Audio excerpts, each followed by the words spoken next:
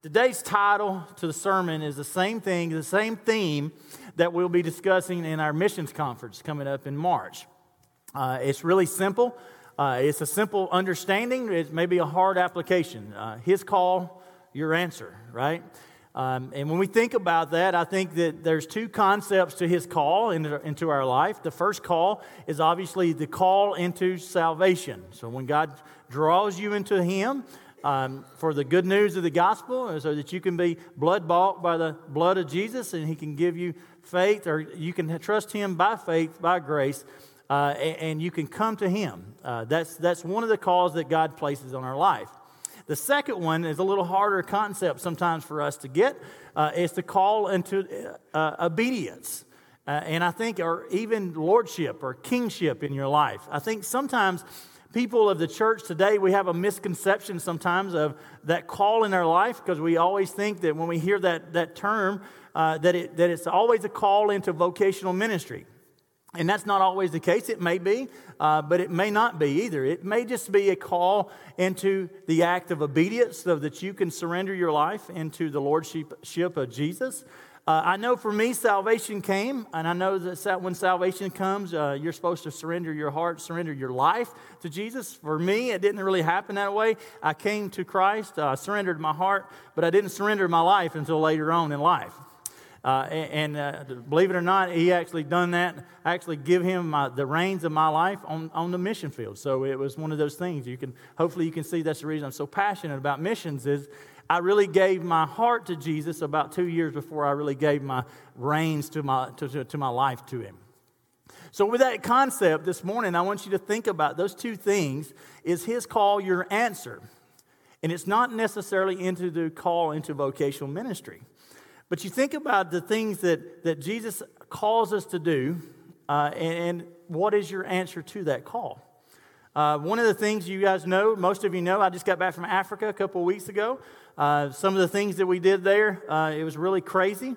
I wasn't prepared to do a lot of stuff that I got thrusted into. I guess God had a plan and prepared for me to do that, but I wasn't really ready. The first night, I think I got there about midnight. I found out that I was going to be teaching a pastor's conference for the next 3 days that I totally wasn't ready for. And I thought, well, maybe a couple sermons a day. I went up preaching 8 times in 3 days on the eastern side of Uganda. And then we traveled to the southern tip of Uganda to a place called Kisoro. I met back up with the medical team there. And through the medical team, we actually saw about 450 people to an unreached people group called the Batna people. We saw about 450. And then I actually preached on the radio in Kisoro, and then I preached in a church again. So I preached 10 times, 3-day medical clinic. So it was a really, really busy, chaotic, crazy week, and it was glory to God. All the things that happened was really, really awesome.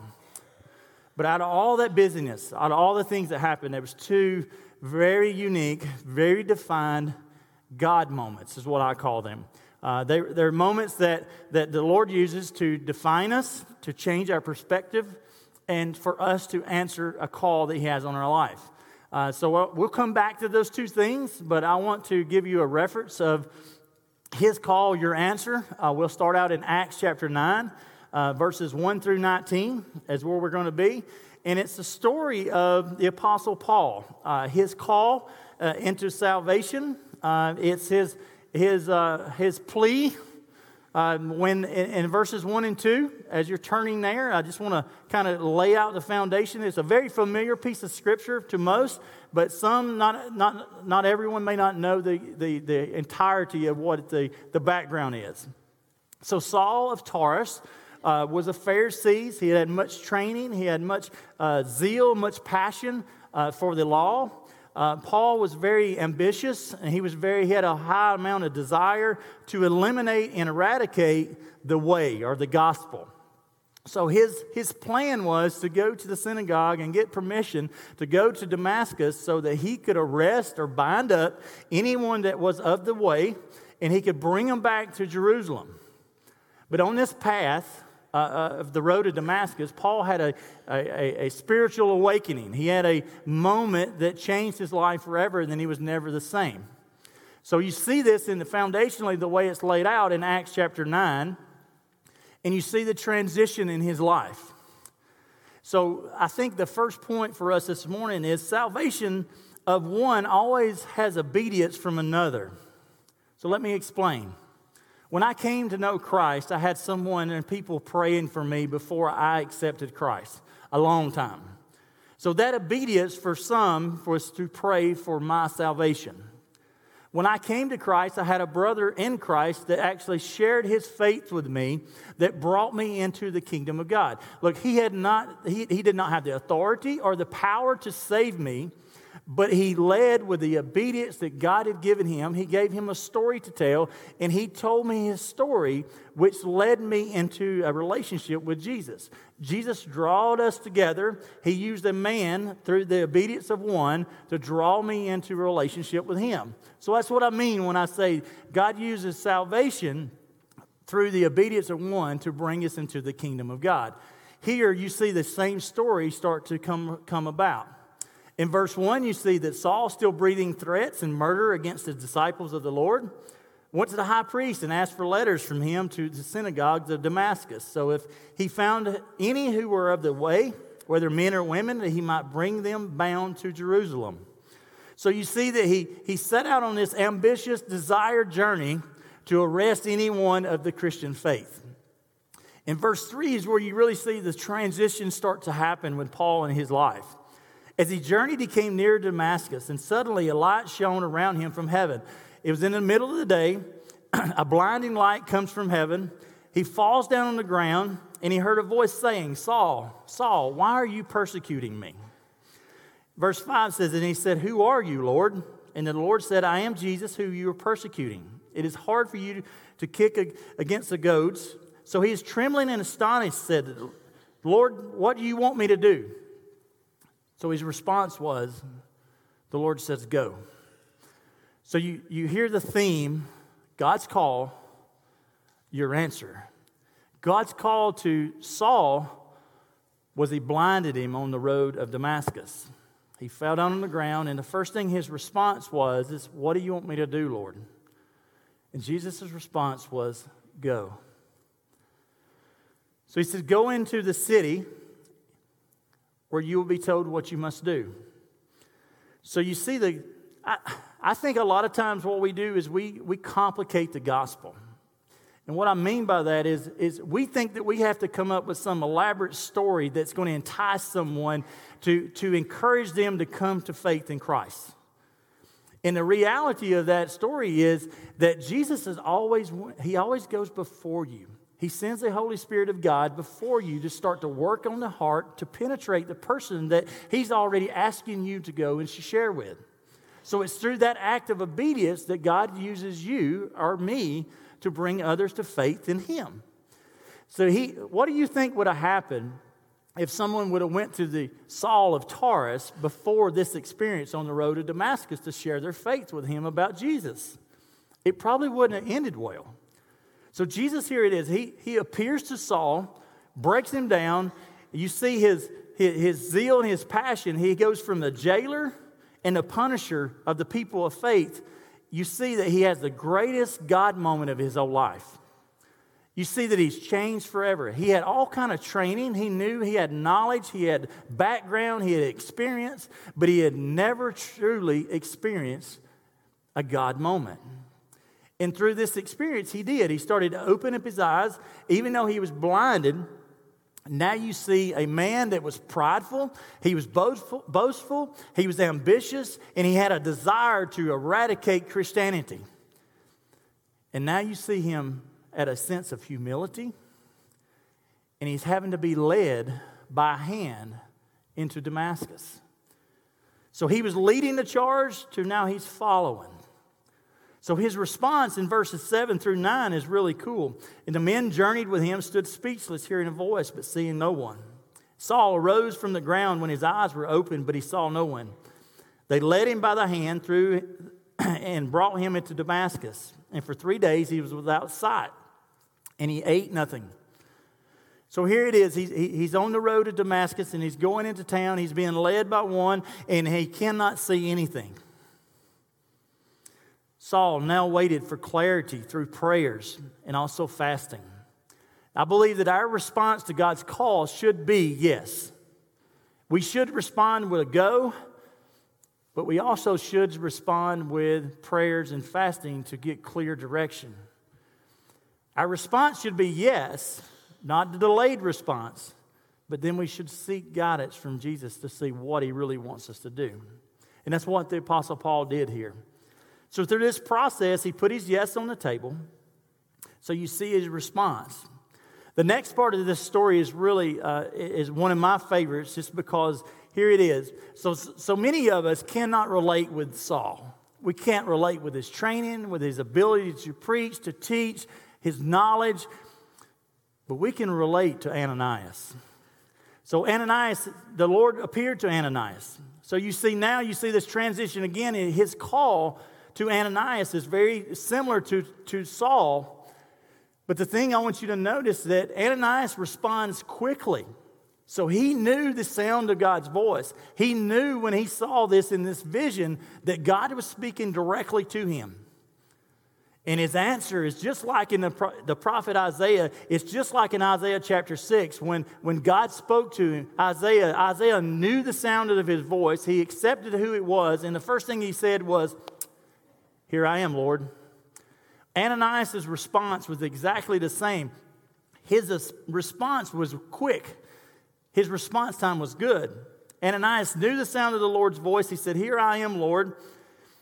And I think we got to go back to one of the things that I think a lot of people miss that's never been on a foreign mission. Could you show this picture? I've been asked this question my whole ministry. Why do you have to go to a foreign country to share the gospel? Well, the short answer is you don't, okay? But I tell you what it does. It does two things for me. The first thing that it does, the reason that I have to go is because Jesus said to. It's a really simple concept, right? He said go. So I believe that you should go. The second concept is, you see that face? It changes your perspective. You see people with nothing, and you see this joy. You see this hope that they have that you don't see here. So what does it do to me? It's just like in this story with Ananias, is it opens up my ears, it opens up my eyes to be able to be attentive to when God speaks to me. Jeremy listens. I can hear his voice so clearly, and it changes my perspective so much that when I come back here, I'm still in tune with what God wants me to do here. So that pretty face, that desire of hope, even though they have nothing, they have everything. Ananias said, "Here I am, Lord." That's what missions does for me, is it gives me the opportunity to do that. That response to me is the same. Ananias' response, unfortunately, is very much like ours many times. In verse 11, he starts to debate with God. So the Lord said, "Arise and go to the street called Straight, and inquire at the house of Judas for one called Saulus of Tarsus, for behold, he is praying. And in a vision he has seen a man named Ananias coming in and putting his hands on him so that he might receive sight." Here's where it changes, right? This is where Ananias is incredibly responsive. He hears the sound of God's voice. He hears the call in his life. He responds and he says, "Here I am, Lord." And then after Jesus says, "This is what I want you to do," he was like, "Hold up a minute.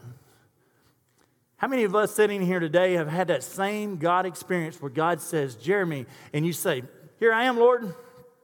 And he says, "I want you to go do this. This is what I want you to do. I want you to go share your faith with this person." And you think, "My goodness, that person is the meanest person I've ever met in my entire life." Ananias starts to debate with God. And it's like it's a report to God. Like God didn't create creation. He spoke creation into existence. I believe that he knew who Saul was. Amen? And Ananias comes to him just like you and I do, and he says, Have you not heard who this guy is and what he's been doing to your saints? What has he been doing to your people? Not only is he persecuting them to death, but he's binding them up in prison. He has the authority to lock them up right now and carry them back to Jerusalem. Have you not heard?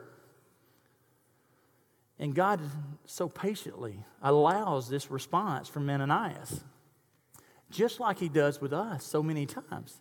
He lets us plead our case. And even though that Ananias had an objection to go and share in this with Saul, the God of heaven rejected his objection. And he said, go do this. The difference between Ananias and many of us is Ananias actually debated, but he also delivered what God said. So his obedient call from the Lord, his response was, okay, Lord, I'll go take care of this. So he goes and does exactly what the Lord asked him to do. And then in verse 15, you start to see the transition. See, Ananias was worried about suffering. He was worried about persecution.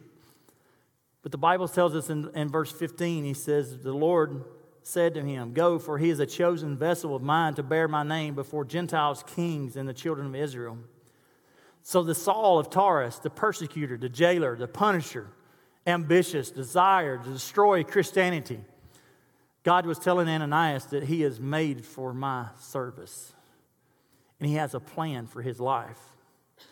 So not only is he made for his service, he's going to use all of his training, all the things that he had. He's going to use it for the glorification of God. But he's going to use Ananias' obedience to catapult him or send him off into the ministry. Not only is he going to use him for his service, but he's also going to use him for his suffering. Do you think if for one moment Ananias ever thought or ever would have believed that his act of obedience would catapult the greatest pastor, the greatest evangelist, the greatest missionary to ever live behind Jesus Christ himself? Think about the thousands and thousands of people that have came to faith in Christ by his writings, his teaching, even his preaching. Not for one moment Ananias ever thought that he would be doing the will of the Lord to the man that would lead so many folks to the Lord. It brings me back to the thought that Johnny Hunt said one time. He said, you may not be the one to lead thousands to the Lord, but you may be the one that God uses to lead the one that will. See, through this story of Ananias' act of obedience, he heard his call, he responded with a yes, and he went through and he done the things that he needed to do in the conversion of Paul.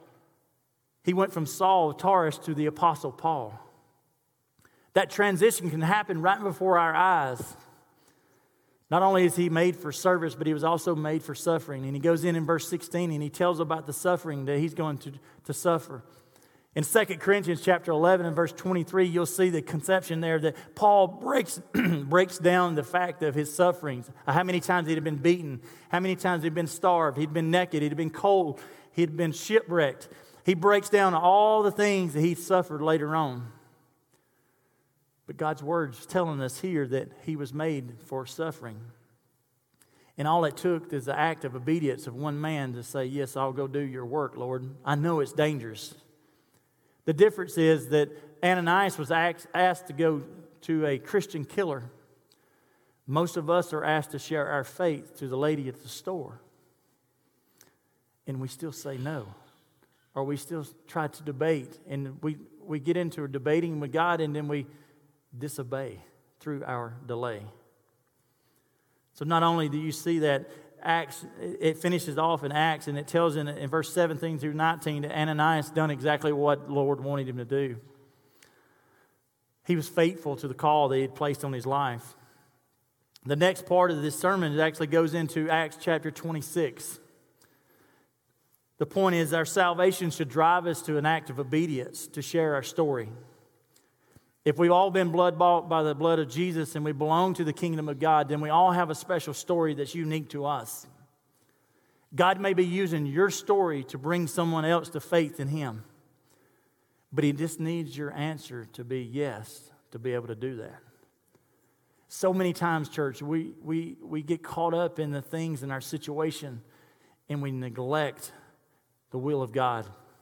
And we not only miss the opportunity because God is sovereign. God's going to get his job done regardless if you're the vessel or not. But think about an amazing responsibility and also an obligation and also an awesome blessing that it is for God to use you and me in his great work in the kingdom of God. But all he needs, church, is your yes, and he'll take care of the rest. With Saul of Tarsus, he went on the road to Damascus to prepare the way for Ananias to do his thing. He used the act of obedience for salvation through Ananias that blessed many, many. Our salvation should drive us with the act of obedience. In Acts chapter 26, it's the story of King Agrippa. The Apostle Paul is in prison. He's made his plea to go to Rome. But in this process, Festus and King Agrippa wants to hear his plea. So the Apostle Paul, now you see him fast forward, catapulted into the ministry. Paul had been beaten, scorned, shipwrecked, naked, cold, hungry, no place to go. Been beaten several times. He was jailed, and he was an innocent man when he was put in prison. And here it is. He was given a platform to plead his case to these very powerful men. And instead of the Apostle Paul trying to claim his innocence or trying to talk about all the sufferings he's had, he used this great platform for the glorification of God to tell them the great hope that lies in him. So he used this platform to share his faith, to tell them that they also could trust in him. In Acts chapter 26, it goes on to say, and I know for sake of time we probably won't get into most of it, but in verse 19 through 29, he gives his defense not for his innocence, but for the gospel's sake. That's all that mattered. And he goes in and he starts talking and he's telling the story of how he came to faith and how it's made for all. It's made for the great and the small. It's made for everyone. Festus jumps up in this conversation and says, you know what, Paul, all your studying, all your learning has made you mad. In other words, he's insane. And Paul answers him. He takes an audience of two, and after he jumps up and says, you've gone mad, you've gone insane, Paul narrows his audience to one. Because I guess he realized he had lost Festus in this process, so now he focuses on King Agrippa, and he says, King Agrippa, you believe in all the prophets, right? You believe that. So he goes on to plead his case for the sake of the gospel. And through this process, King Agrippa finally says, Paul, man, you almost persuaded me to be a Christian.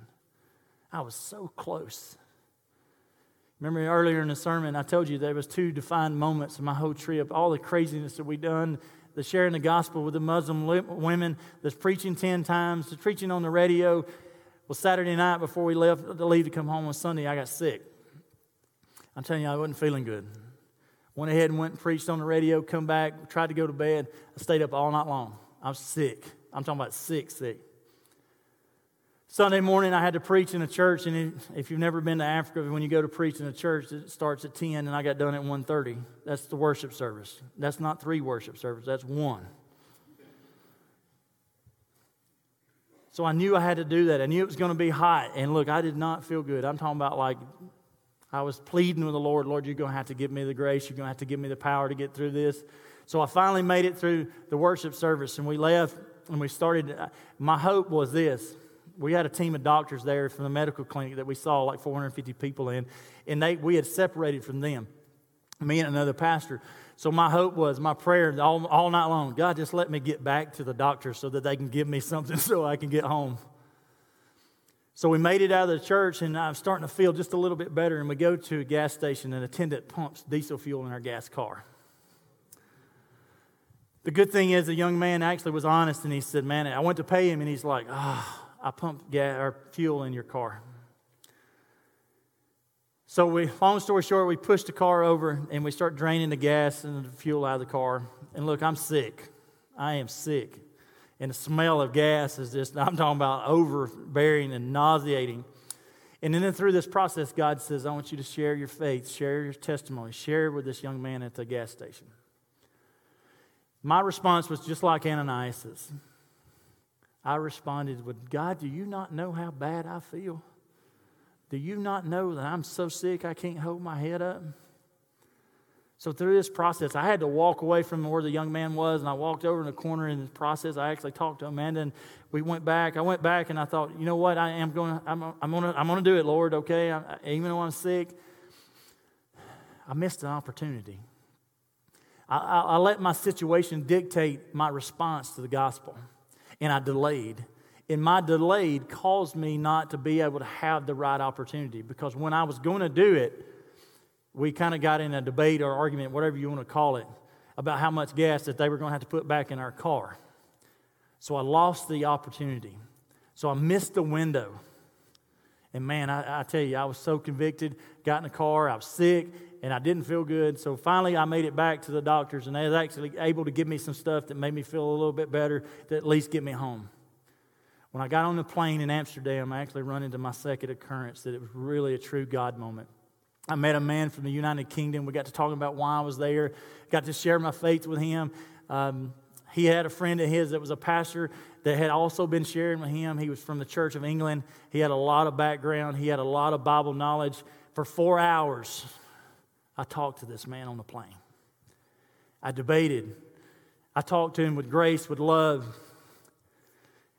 And he was this close. I'm talking about this close. And he said, I don't know what it is. There's something that's holding me back. He said, the same experience happened with my friend. He said, I got so close. I felt something inside. It was warming up. And he said, I just could not do it. So for 4 hours, I get to know him, and I'm trying to tell him about the gospel, and I'm trying to tell him, look, today is the day for salvation. You may not get another opportunity. This situation with King Agrippa brings to my mind, man, and I was just sitting there thinking, you know, the Bible never talks about King Agrippa ever having another opportunity to come to him. And I think about the situation with Simon. He said, I'm almost persuaded to be a Christian. And I think about all the things that we did, and all of them are great God things. But those are two very defining moments that when God calls, our answer should be yes, regardless of the situation. Because our window may be small. You may be there just to plant a seed, but you may be there to see that thing explode with fruit. But we have to be willing, church. We have to be willing. And I think about the context of the old song that was written many years ago. So Philip Bliss wrote a hymn in the 1800s called Almost Persuaded. And he wrote it because he heard a sermon preached by Reverend Brundage. And through this Brundage, at the end of his sermon, he said, he who is almost persuaded is almost saved. And to be almost saved is to be entirely lost. Philip could not forget those words. So he went and penned the words of the song, Almost Persuaded. And the words say, almost persuaded now to believe. Almost persuaded Christ to receive. Seems now some soul to say, go, Spirit, go thy way. Some more convenient day. O thee I'll call. And I think about those two scenarios. The first one, I debated and I delayed and I missed it. Did I miss it and he missed eternity? That I can't tell you. But I can tell you, I missed it. And it's all because I let my situation dictate my act of obedience. So his call, my answer was, Lord, do you not understand? The second scenario broke my heart as much as the first one. Even though I reacted and I acted with the faith of obedience, my goodness, he was so close. And he said, I'm almost ready. See, that's the problem, church. Almost is not good enough. We almost shared our story. We almost shared our faith. We almost told that person that we ran into at the gas station or the convenience store, or even our parents, or even our daughter, our son, whoever God has put in your life to share your story with. Don't have regrets. When he calls, let your answer be like Ananias and just say yes. Even though he debated, his response was much different. I believe the Bible's teaching us two important truths here. One is whether responding to the call of salvation for the very first time, don't delay. If you've never responded to faith in Christ here, and you're here this morning, and you're hearing this, almost persuaded, do not leave this building. Today is the day for salvation. You're not promised tomorrow, and neither am I. Death, we all have an appointment with it. You can't escape it. Your call into salvation is to come now. Don't hesitate. Don't wait. And the second thing is, if God is calling you to do something, my challenge, my prayer to you and to me is don't delay. Eternity is too long to be wrong. So don't miss the window. Let us pray. Heavenly Father, we come to you this morning and we just thank you, God, that you've given us an opportunity as believers in you to share our great story of transition and salvation. But God, with that great story, there's great obligation and great responsibility. Don't let our window close on our act of obedience. Your call is your call, and that means that we should respond. So what is the answer going to be today? Your call to us, is it into salvation, or is it just an act of obedience? Father, my prayer is today that this church can be encouraged but challenged to respond with a yes, Lord, and I'll do whatever you ask. Father, that's what my prayer is today. So as we close, God, I just pray that your people can have the courage to stand up, stand out, come down, do what's necessary, Lord, because eternity is way too long to be wrong. In Christ's name, amen.